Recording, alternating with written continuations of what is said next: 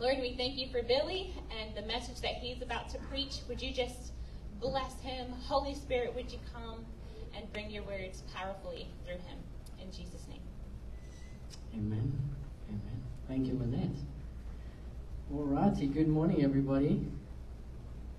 You get to hear my sultry R&B voice today, maybe. See how we go. Looking forward to it.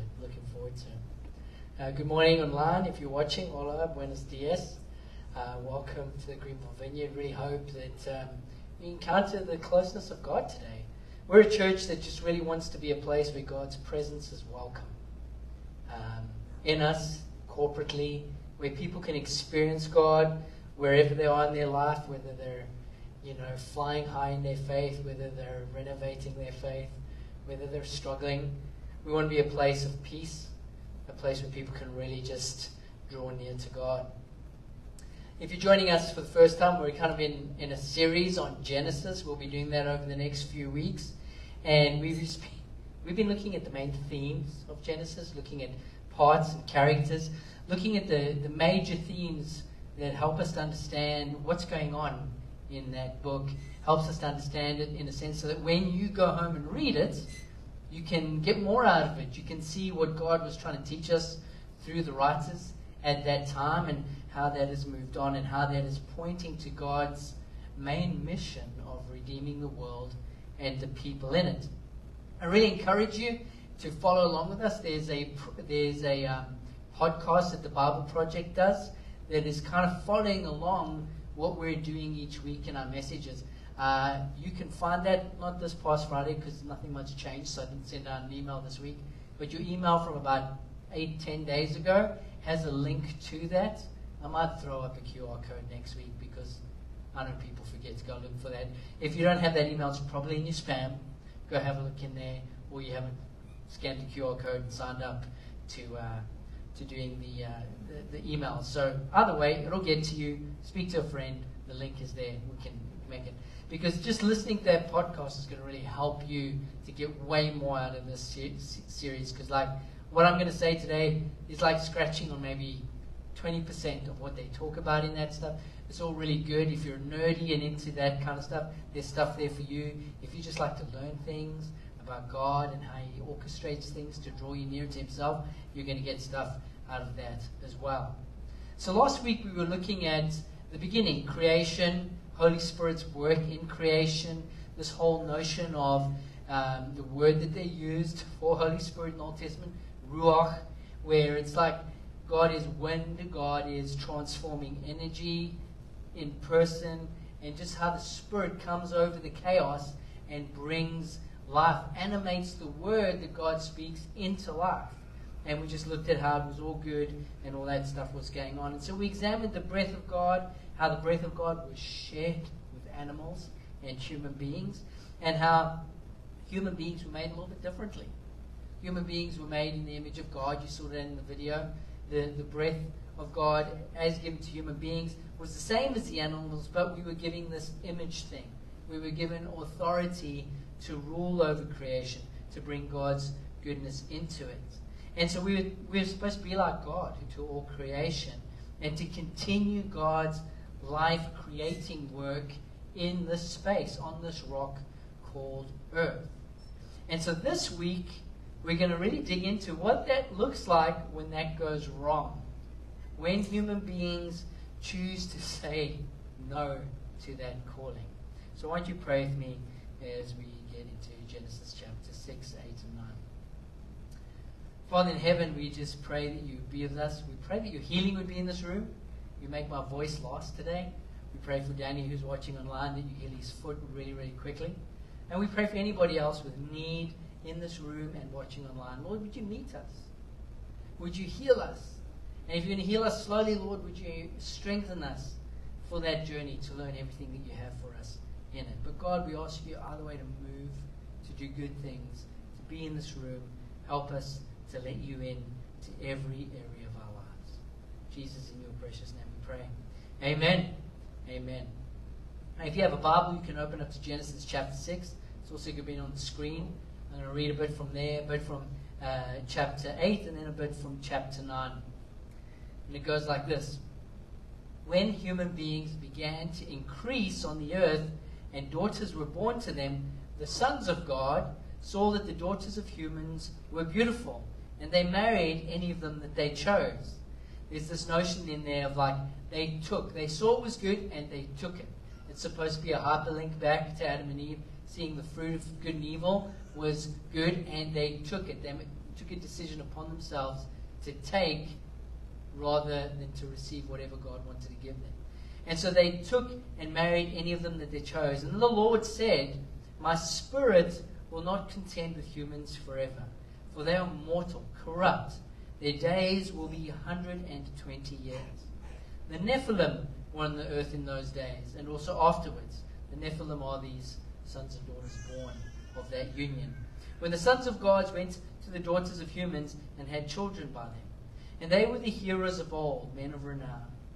The Lord saw how great the wickedness of the human race had become on the earth, and that every inclination of the thoughts of the human heart was only evil all the time. The Lord regretted that he had made the human beings on the earth, and his heart was deeply troubled. And so the Lord said, I will wipe from the face of the earth the human race I have created, and with them the animals, the birds, and the creatures that move along the ground. For I regret that I have made them. But Noah found favor in the eyes of the Lord. And so what happens is God approaches Noah. He says, look, I'm going to bring a flood. I'm going to wash this place clean. And, I want to spare you. I want to spare you and your family, and I want to spare some animals, and I want to start over. And so he tells Noah to build an ark.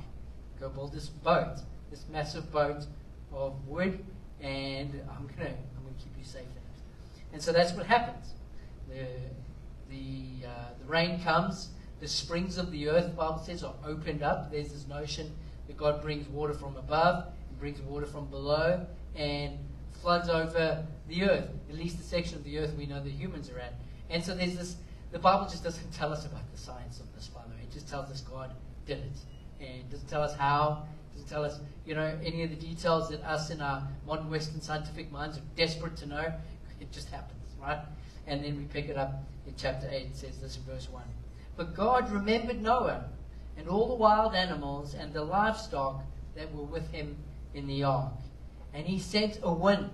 It's this notion, we spoke a lot last week about Ruach, the wind of God. And he sent a wind over the earth, and the waters receded. Let's jump over to chapter 9 now, starting at the first verse again. And it says this, after they get off the boat and all that kind of stuff, it goes, Then God blessed Noah and his sons, saying to them, Be fruitful and increase in number and fill the earth. It's right back at the start again in the garden, right? Hope you're seeing all these links. The fear and dread of you will fall on all the beasts of the earth and all the birds of the sky, on every creature that moves along the ground, and on all the fish in the sea. They are given into your hands. Everything that lives and moves about will be food for you. Just as I gave you the green plants, now I give you everything. That's really interesting. We'll touch on that in a little bit. So there's a bunch of stuff that you can take. There's a bunch of themes going on over here, but this is what I want to dig in today. And the first point is this: the spiral downwards. The spiral downwards of the human race into violence.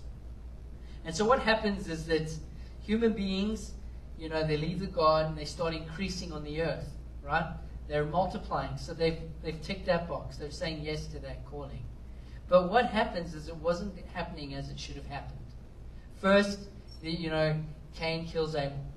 Then he goes off and he founds a really evil city. Then just a few generations later, his descendant, the guy called Lamech, begins to be even more violent. He says, if God protected Cain from his killing, how much more should he protect me? And then Lamech is the first person that's introduced in the Bible who takes multiple wives, who starts consuming and taking what is good for himself.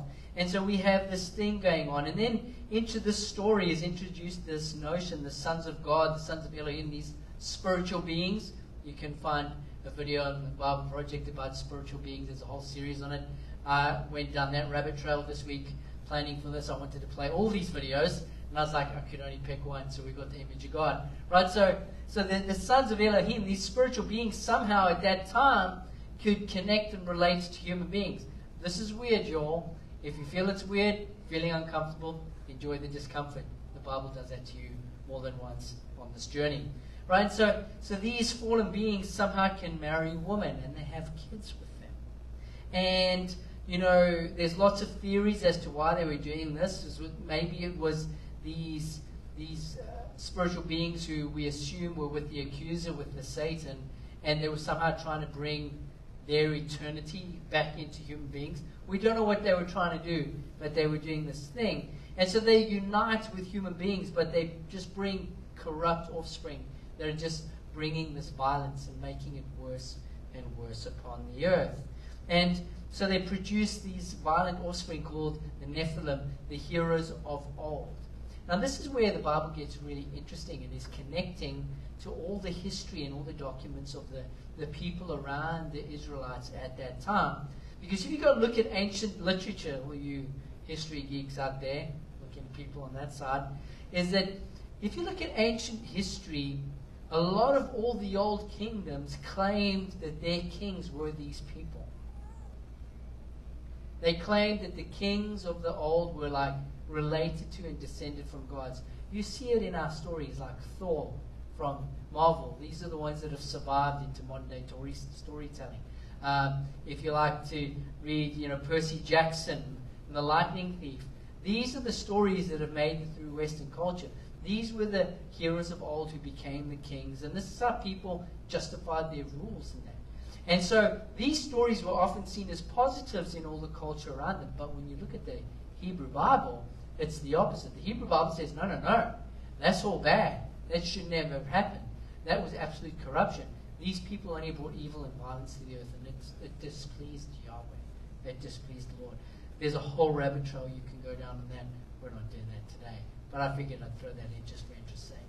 And so God sees this. He sees the spiraling down of the human race just into corruption, evil, and violence, where people are only doing evil to each other. There are no good people left, except for one dude. And so God sees this, and it breaks his heart. It grieves him. He regrets putting his breath into creation, because his breath is now being used to bring violence. So just hold that in your mind for a bit when you think about how God must be feeling. Imagine that kind of thing happening. And so he looks at human beings and he puts a limit on them. And the limit he puts on is this 120 years thing. Now, there's two theories. You might have only heard one in your Christian existence. The one theory is that it's the age limit that human beings are going to live. Nobody's going to make it past 120 years. The other theory is that he makes this decision 120 years before the flood. And all the old rabbis and ancient Hebrews tended to lean towards that one. So there's another rabbit trail you can go down when you're home. Either way, there's this limit. God's putting an end to something. Okay? He's trying to limit the corruption on the earth. And so we have this picture of irony.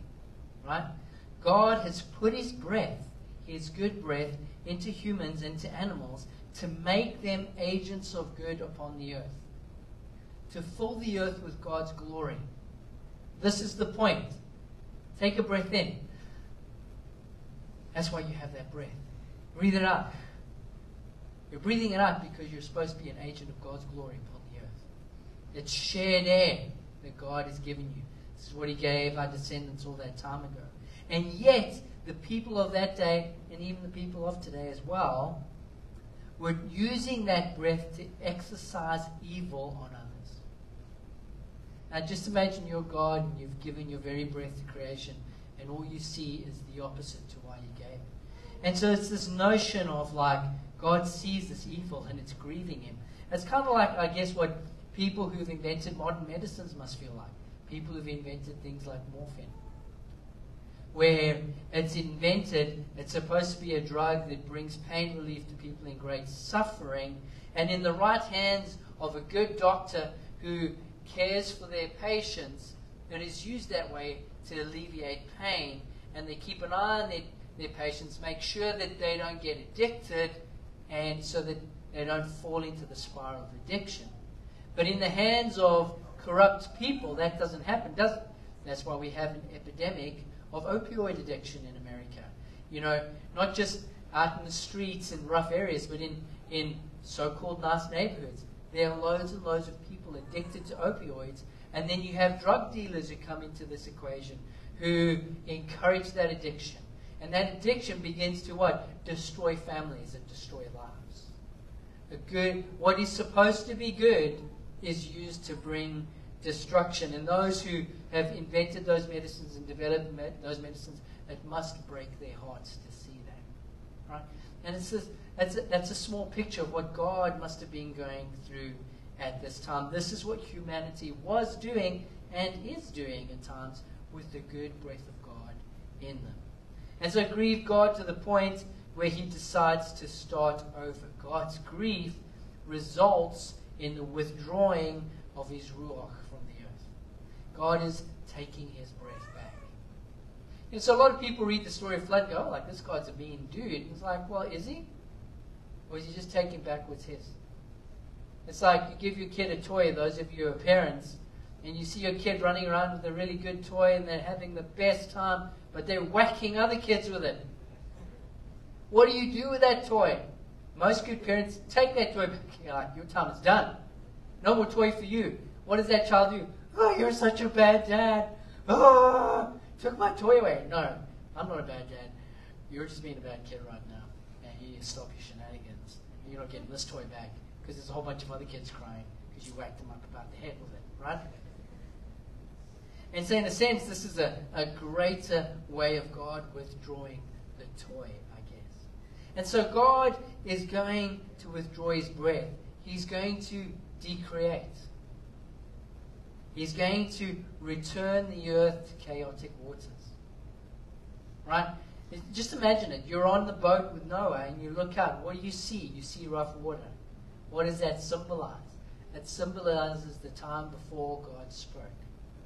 God returns it all back to the beginning. But before he does that, he approaches Noah, tells him what he's going to do, tells him to build a boat, and in a sense says to him, I'm going to start it all over again. I'm going to take it back to the beginning with this flood because of the outcry of the blood on the ground. Because of the blood of the innocent that's crying out to me, I'm going to start it over. Essentially, God is going to wash the earth clean. I'm going to embarrass one of my kids right now. One of my kids, at one point they were little, was playing with one of their cousins. This is way back in Scotland. And they turned around to their cousin and said, if you do bad things, God's going to wash you away. And said cousin was deeply upset. I think it's because they had a guilty conscience. Right? And they got really upset and ran crying off to my in-laws and said, tell them it's not true. Tell them it's true. Father God's not going to wash me away.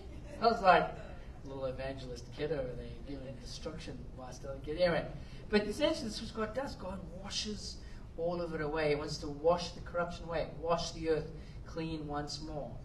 But he saves somebody. And he saves somebody because Noah is good. Because Noah walks with God.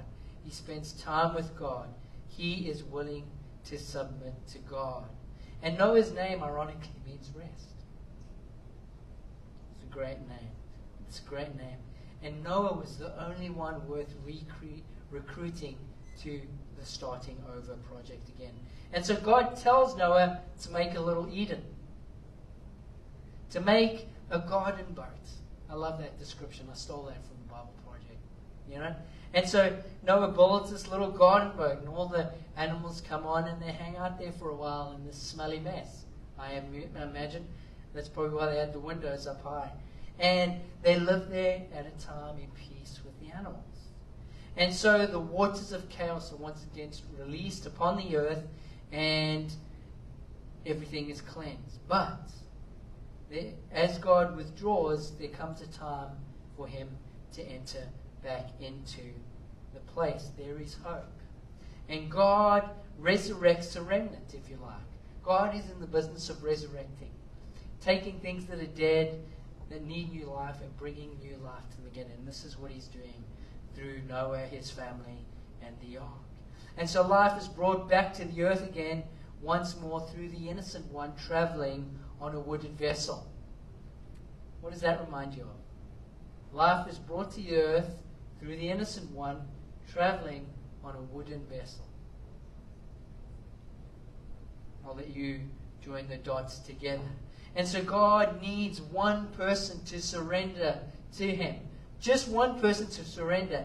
And in doing that, He'll bring something new. He'll bring new life to the earth once again. And so God starts over. He establishes and blesses the humans and calls them to fill the earth. The wind blows. The ruach blows over the chaotic wind, dries up the earth, and they're able to get off the ark. But as they get off the ark, you can tell there's something different about this. Instead of them, cuddling lions and lambs, God says all the animals are going to be terrified of you. And you can eat them. So you're not vegetarians anymore. I'm bittersweet about this. I know that we have some vegetarians in the crowd right now, but I'm kind of more of a, carnivore. I like eating animals. So, when Jesus comes back and changes everything, I just hope there's some, zucchinis that taste like steak. That's what I'm holding out for, because I'm one of those, right? But anyway, so there's something different between the relationship with humanity and animals in this place. We don't know exactly what it is. It's a mysterious new beginning. And so they begin to do that. They go off, they begin to multiply, they begin to spread out the earth again. And you as the reader will probably, if you read this passage, go like, oh, I hope Noah and his kids get it right this time. I hope they have just a couple of thousand years of just, being chill. Planting some apple trees and stuff. And just cruising and being good. But it's not long. It's not long that we see things going pear-shaped, if you like. I wonder if their first fruit today was pears. That would be great. Because it goes well with that saying. But it's not long till disaster strikes. I didn't read that story again. But what happens is Noah goes, he cultivates the earth, builds a vineyard. Why? Because he likes wine. He drinks some wine, he gets hammer drunk, passes out in his tent. And when you read the Bible, you go like, and his son gazed upon his nakedness. And then he got really upset with him and cursed his grandson. You're like, wow, no, that's a bit hectic. But in the Hebrew, that gazed upon is actually an idiom for something more serious. Something went down in the tent. Normally, that idiom in ancient Hebrew would mean when somebody slept with someone else's wife, or when somebody violated someone sexually. So we don't know what Noah's son did in the tent, but it was a little bit more than just checking out some naked people, right? So that's kind of what it's alluding to. Can't prove it, but the idiom is there. That's what it existed for. So something went down in the tent. They had hardly been off the boat. And then human beings are sinning against and cursing each other once again. And this is the theme that will recur time and time again as you make your way through Scripture. All the time, God is calling humans into new things. Start something new. Do something new. He blesses them. Go forward. And then not long after it, even though they might start out well enough, just think about the Israelites leaving Egypt. God delivers them from the Egyptians. They walk through a large body of water and dry land. They're seeing amazing stuff. 2 weeks later, they're building a cow out of gold, right? Dumb people, right? Just doing stupid stuff. And then just continually start well and then just keep crashing and falling. Even King David, he's doing this amazing thing. He's like, God's like, this is my dude. I love this guy. Then he's on his roof one day and he spots some beautiful woman having a bath. He's like, who is that? Oh, that's Uriah's wife, Bathsheba. Oh, Uriah's a good dude, but he's not around right now. We should invite Bathsheba around for a cup of tea. Or something. Right? He crashes and burns. Just all of these heroes, all the time, starting well, but then falling. And it tees you and I as the reader up to ask this question. Is there a hero worthy enough to change the narrative? Is there a hero worthy enough to change the narrative, to change the story, to set humanity, to set people back on the correct course, to help people use the breath of God for the glory of God? It's supposed to provoke that hunger and yearning inside of you for someone to redeem this story of brokenness. And, spoiler alert, if you head towards the end of the book, in Revelation chapter 5, there's this image of heaven. John the Apostle is having this vision. Either he's having a vision in his mind, or he's been somehow transported into the heavenly realm, and he sees this picture. And it says this in Revelation 5 verse 1. You're just going to have to listen to it. It's not going to be on the screen. It goes this. Then I saw in the right hand of him who sat on the throne a scroll, with writing on both sides and sealed with 7 seals. And I saw a mighty angel proclaiming in a loud voice, "Who is worthy to break the seals and open the scroll?" But no one in heaven or on earth or under the earth could open the scroll or even look inside of it. And I wept because no one was found who was worthy to open the scroll and look inside. Just imagine that. There you are in heaven. There's a scroll of important stuff, of fixing everything. And there's nobody worthy to open it. This is the story. This is the story of the Bible. From Adam to Noah, to Abraham, and we'll go through all of that stuff, to David, all the way up. Who is worthy? And John is weeping. Then one of the elders said to me, "Do not weep. See, the Lion of the tribe of Judah, the Root of David, has triumphed." This Lion has come and defeated death and sin. All that kind of stuff.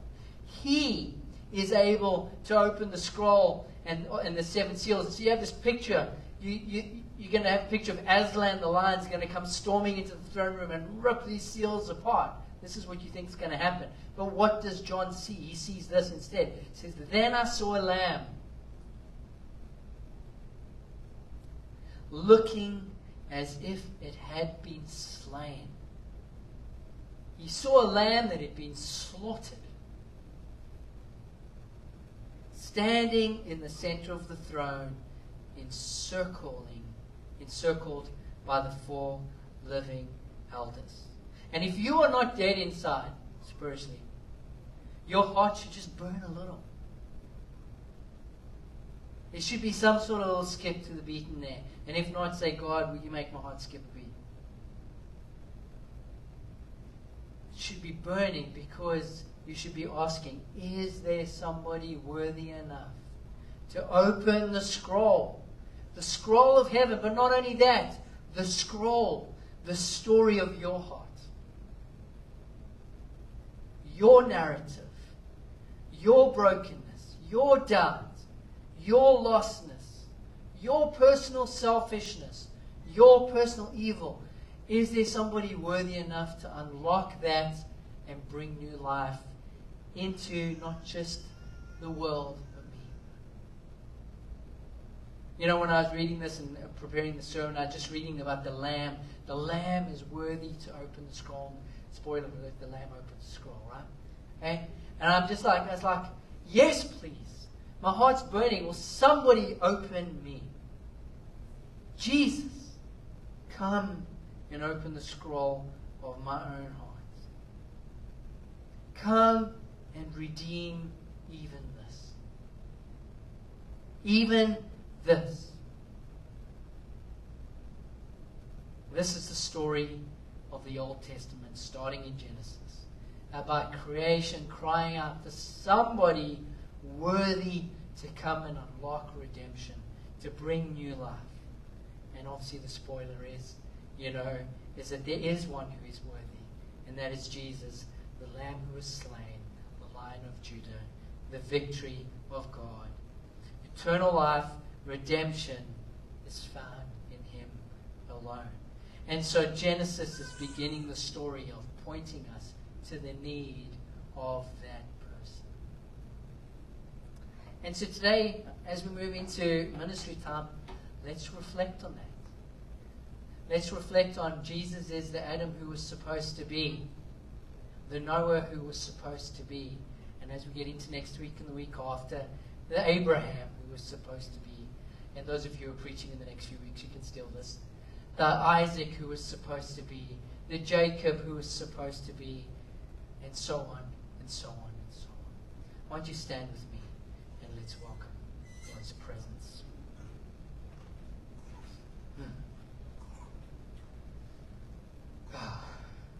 If you're a guest with us today, or you've just tuned in online, we just end each service with a time of just welcoming God to do what God wants to do.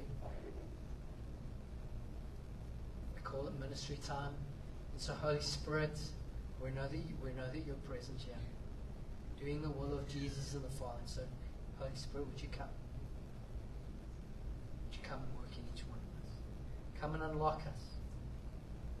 Break the seals in our hearts that are holding you out. Come in Jesus' name we pray. Come, Holy Spirit.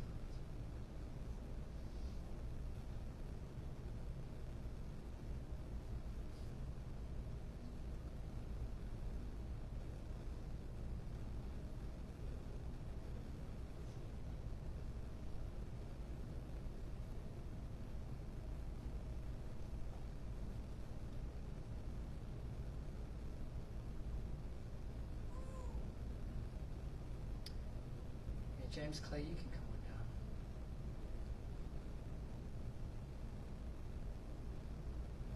And so just in this moment of silence, I encourage you just to reflect on your own heart.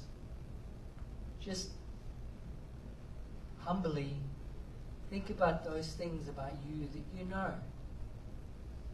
If you were the person getting off the boat, what are the things that are going to make you stumble? What are the things that are going to make you misuse the breath of God in you?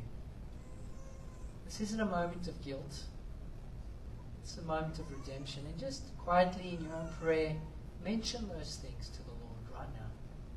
And say, Lord, would you be kind enough, because God wants to be kind to you. Would you be kind enough to redeem those areas of my breath, of my corruption? What is your poison? What is the thing that derails you or causes you to bring pain to others?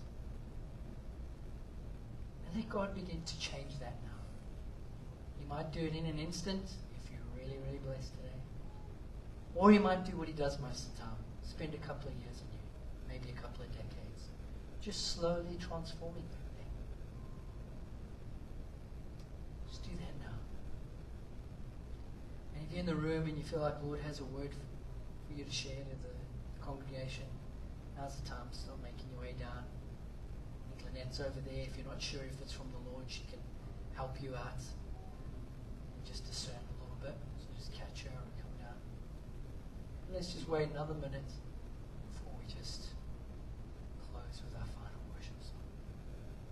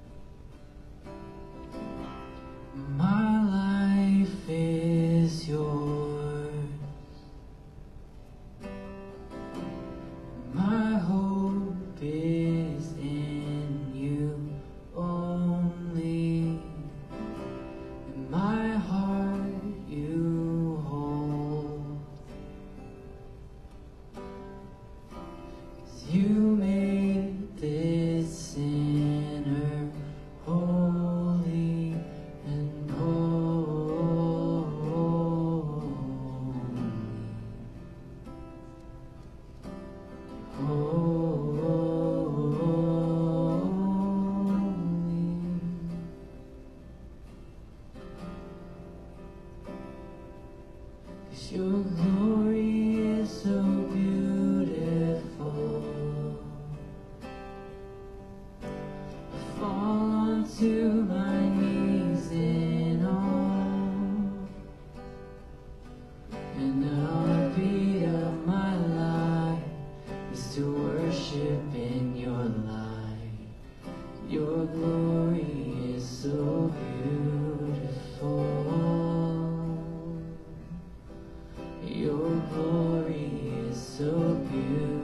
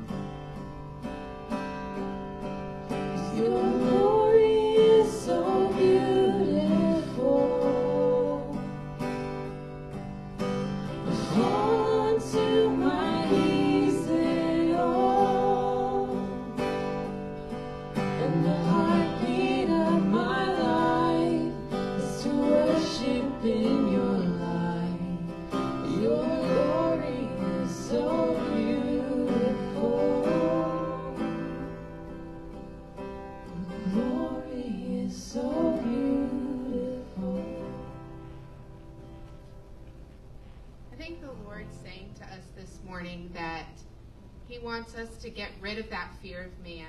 I think that he wants to release himself in this room this morning in ways that may be a little bit scary, that may be a little bit intimidating, that you may think that the Holy Spirit is going to just come and make you do something crazy that feels uncomfortable. But I think the Lord's inviting us into that. And as Lynette and I were speaking just now, the Lord has this desire for us to be the fig tree that bears fruit, for us to bear fruit and not stand there stagnant. And I think the Lord really wants to release a freedom and a courage in our hearts today, that we would boldly walk in what he's called us to, that we would boldly say, Holy Spirit, I got it. Like, just do what you want to do with me. If tears flow from my eyes, let them flow. If laughter flows from my heart, let it flow.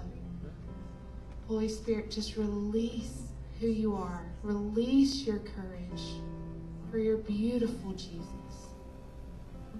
You're beautiful. I just pray for courage for each person seated here today. For each person that stands here and declares your beauty.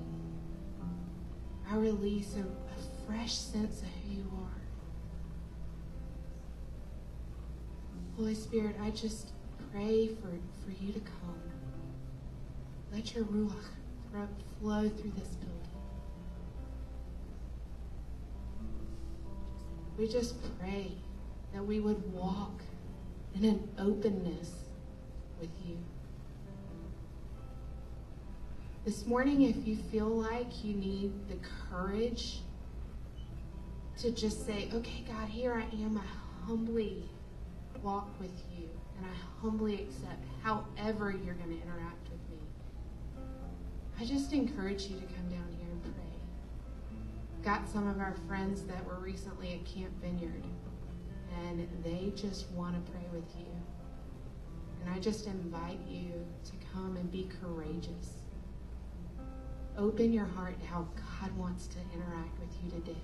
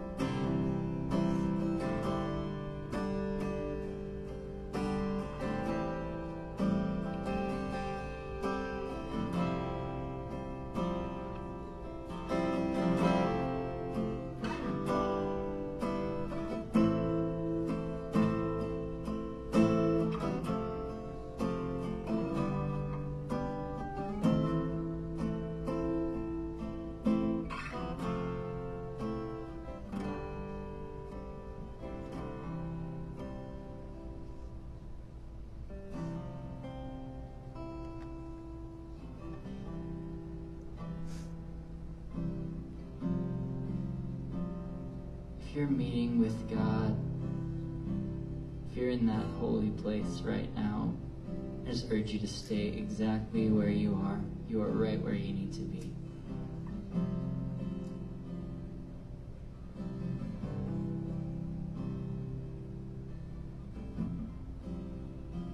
We're going to keep playing up here for a minute.